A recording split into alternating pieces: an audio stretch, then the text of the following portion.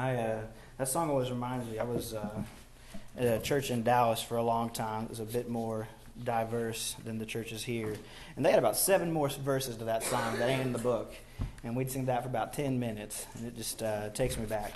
I like that song, so thank you, and thank you all for being here. It's good to see everybody this morning. It's always nice when we got the little babies cooing and crying. It's about 3 or 4 hour mark it gets old, but the first few minutes are pretty cute still. So this morning, we're going to kind of get towards the end of our study in Colossians. We'll be looking at the sort of his closing message at the end of the book at Colossians 3. So if you have your Bibles, you can turn there. We're going to look at the end of Colossians 3, kind of running through the very beginning of chapter 4. And we'll make a few comments just about the very end of the book. But there's a few distinct ideas in this section that we're going to cover today that essentially make up kind of his closing words, his last words to the church in Colossae. In all book, as we've been studying it for the last several weeks, we've talked about just the importance of Christ. That's been his theme. He lays it out in chapter 1. He expands on it in chapter 2, talking about why Christ is important, why his teachings are important, why Christ alone is important, and that his teachings are the Word of God. And here, in Colossians 3, he talks a little bit about how those teachings really impact us. Why are those so important? We know Jesus is the Messiah. He is the Son of God. This is what he taught us, and now he's going to tell us why those teachings are so important. And we're going to talk about really what it means to live as a Christian, to put on Christ, what that means and how that changes us. A few weeks ago, several weeks ago now, we were studying Galatians. As we got toward the end of Galatians, we noticed that this is kind of a common way that Paul ends his letters. He sort of seems to give these list of instructions that almost feel like kind of a rapid-fire sort of do's and don'ts. And sometimes when we're studying them, you can almost just kind of skim through it like this bulleted list and just sort of like, okay, this is just general guidance. But I want us to really kind of understand this in the context of Colossians, because we've been studying this for a long time. We've been working our way through the letter. There's a reason he ends his letter this way. We've talked over and over about how the message of Colossians is Christ. And believe it or not, in Colossians 3:18, when he starts talking about husbands and wives and children and parents and masters and servants, the message is still Christ.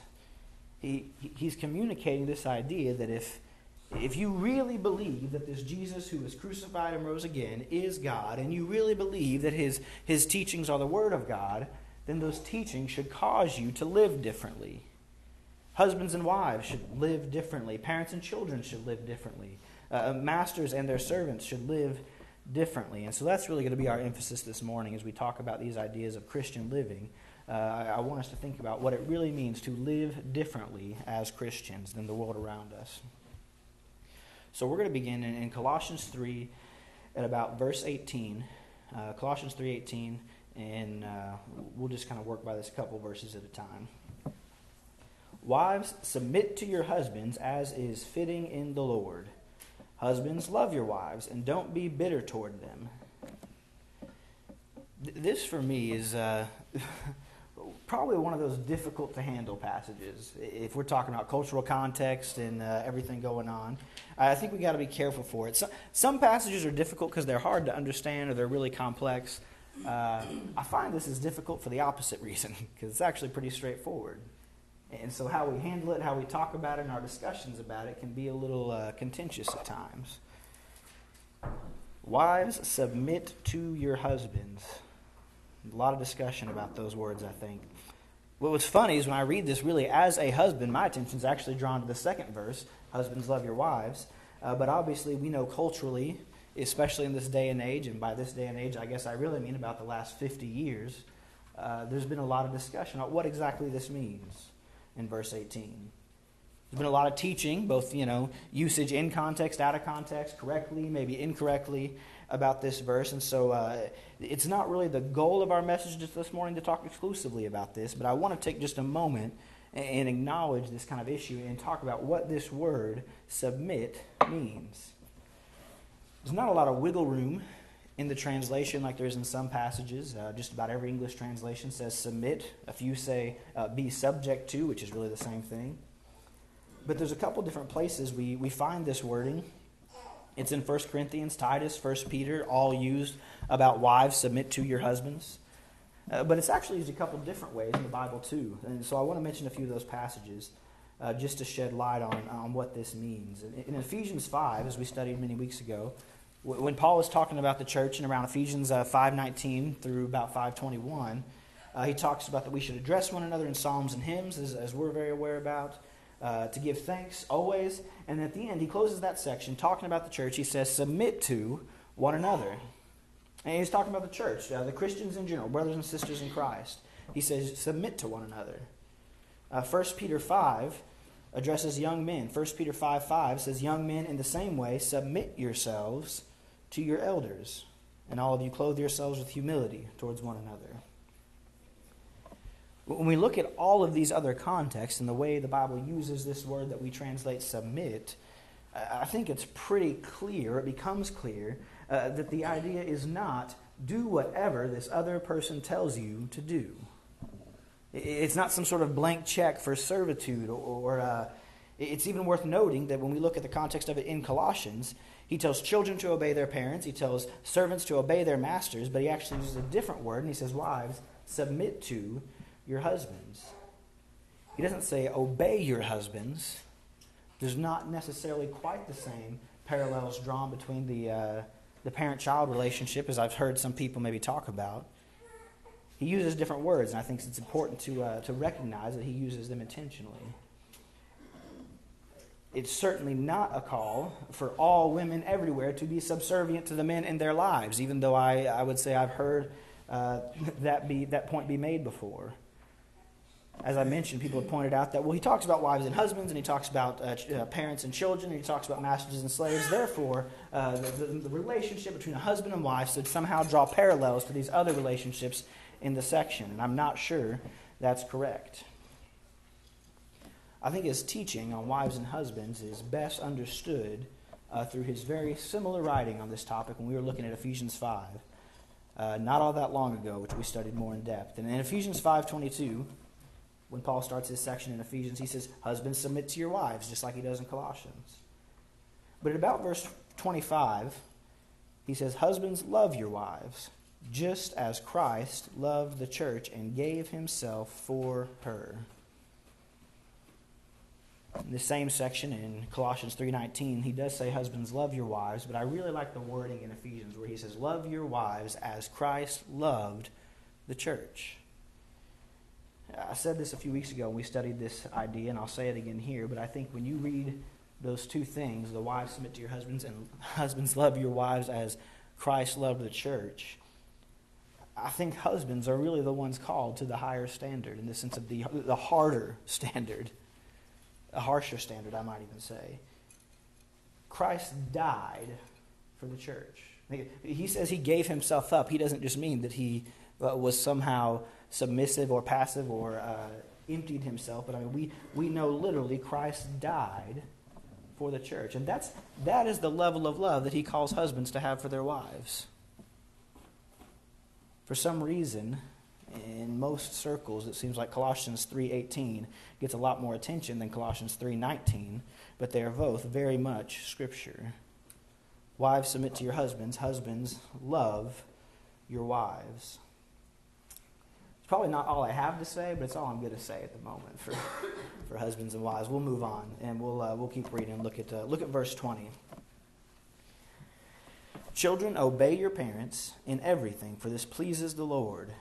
Fathers, do not exasperate your children so that they won't become discouraged.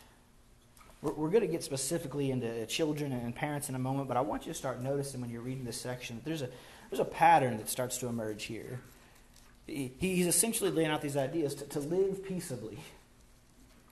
Don't be contentious. Don't be argumentative. Don't seek out fights. Don't pick fights with one another. Don't rile each other up. Don't be disobedient or malicious just for the sake of doing so. I think one of the reasons when I read this passage I find it hard to sort of stand up here and tell people you need to be submissive is because if someone told me to do that, especially without context or particular reason, my gut instinct is, what? Why? I don't want to do that. And I say that not to say that that's somehow a good reaction. If anything, it tells you what I was like as a teenager, I guess. But there is context and there is reasons. But the Bible does call all Christians to some form of submission to authority, to Scripture, to God, to His commandments. And so I think the passage really, really calls out that kind of attitude that I would have. It's kind of, I don't want to say natural because I don't want to get into that, but I have almost this natural desire to be rebellious, you might say. It's sinful, truthfully. And so when the Bible talks about submission, there is this idea between husbands and wives, but there's also this idea that all of us as Christians need to be submissive or to submit to the authority of God. And so what that means is when we have these ideas, whether we're looking at the relationship between a husband and wife, or the relationship between children and parents, or the relationship between servants and masters, I think He's calling us to not be that way. To not be rebellious, to not be malicious, to not be disobedient. And so these verses on Christian living, I think sometimes mean we need to fight these reactions that we might find ourselves drawn to. I mean, sometimes I need to fight the way that I might want to act out when someone tells me to do something or tells me to act a certain way. Children, obey your parents, for this pleases the Lord.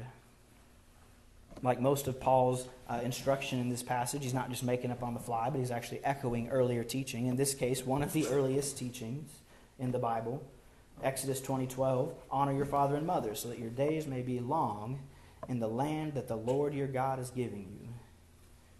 I've heard people say that the fifth commandment is the first one, the first with a promise. Honor your father and mother that your days may be long in the land. Sometimes I wonder if it wasn't just the Lord's way of giving permission to all mothers to use the phrase I heard 1,000 times growing up, and that was, I can take you into this world, I will bring you out of it. I think that might have been the Hebrew Jewish way that teaching was communicated. I'm not sure.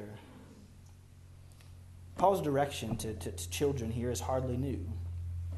But his words for parents, in a sense, kind of is. He says, do not exasperate your children so that they won't become discouraged. I think that's what makes this section here so interesting. He calls for wives to submit their husbands, children to obey their parents, servants to obey their masters, but the old law did that as well. Not only did the law do that, but really the culture they were in would have reinforced all of those ideas. Paul's hardly laying out new teaching when he's explaining that masters of servants have authority, or husbands over wives have authority, or parents over children have authority.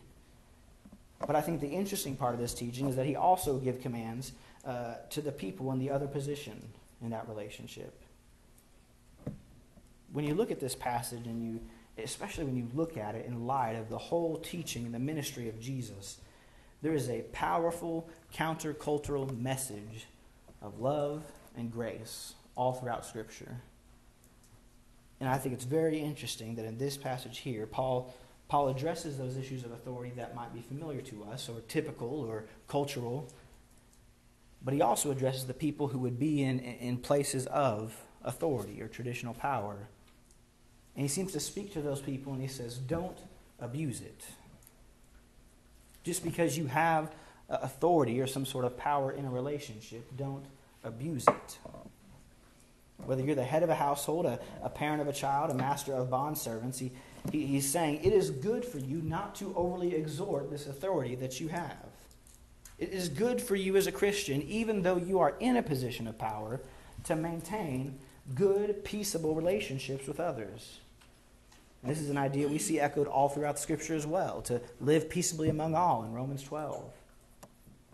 1 Peter calls us to be aware of our behavior among the Gentiles so that they will recognize our good deeds. Paul here is calling people in specific stations in life to be peaceable and loving in your marriage, in your family, in your household, in your workplace. And when I think about it, to me, verse 21 really exemplifies that attitude that he is calling those in these positions of power to have, the attitude that he's calling them to have. Fathers, especially when we talk about young children, And in a sense, this goes for both parents, but I think I can probably speak to maybe at least my own upbringing, that the disciplinarian when it came to physical punishment, maybe it's just because he had two raucous boys, but was my father. And when I think about it, fathers really do, especially when we're talking about young children, you have ultimate power over that young child. And this is something I think about more and more, I guess, as I have a young child. When I'm talking about young, I mean really, really young. Their life is literally in your hands. If you don't feed them, if you drop them, if you don't take care of them, if you don't let them get the sleep or the rest that they need to get. And even though that child becomes older and they might not be physically dependent on you for their every need. So when does that happen? About 30, from what I hear, by the way. He says you still have that power. And I think about certain moments from my childhood. Around 13, probably, I discovered how to really push my dad's buttons, which is not a good thing. But he also kind of knew, for my brother and I, he kind of knew how to push him back. And I think at times when I think about my experience or the experience others have had, I think Paul is really speaking to something with verse 21 when he says, you have so much power as a parent over your children. Be very, very careful how you use it. Be very careful. All of these things that he's talking about, he's talking about being effective as Christians. And what do I mean by being effective? I think of kind of an old saying I heard a long time ago when it comes to interpersonal relationships, that sometimes you got to choose whether you want to be right or you want to be effective. And it's one thing for us to sit in a relationship with people, especially if you're a parent or a master of servants or a father or a husband. You can sit in your relationship and that authority that you have, and you can sit there and be right all day long if you want to be.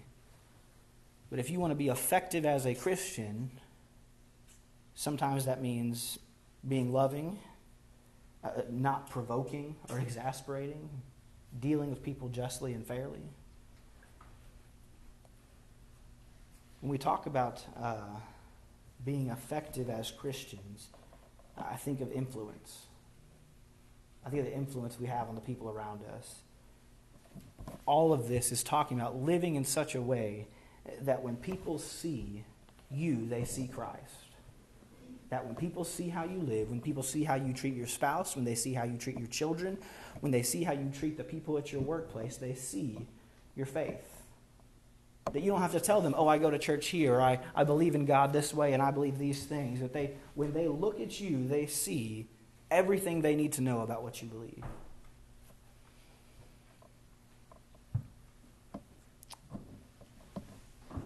As Paul begins chapter 4, he gives very similar instructions, as I've kind of mentioned in passing here already.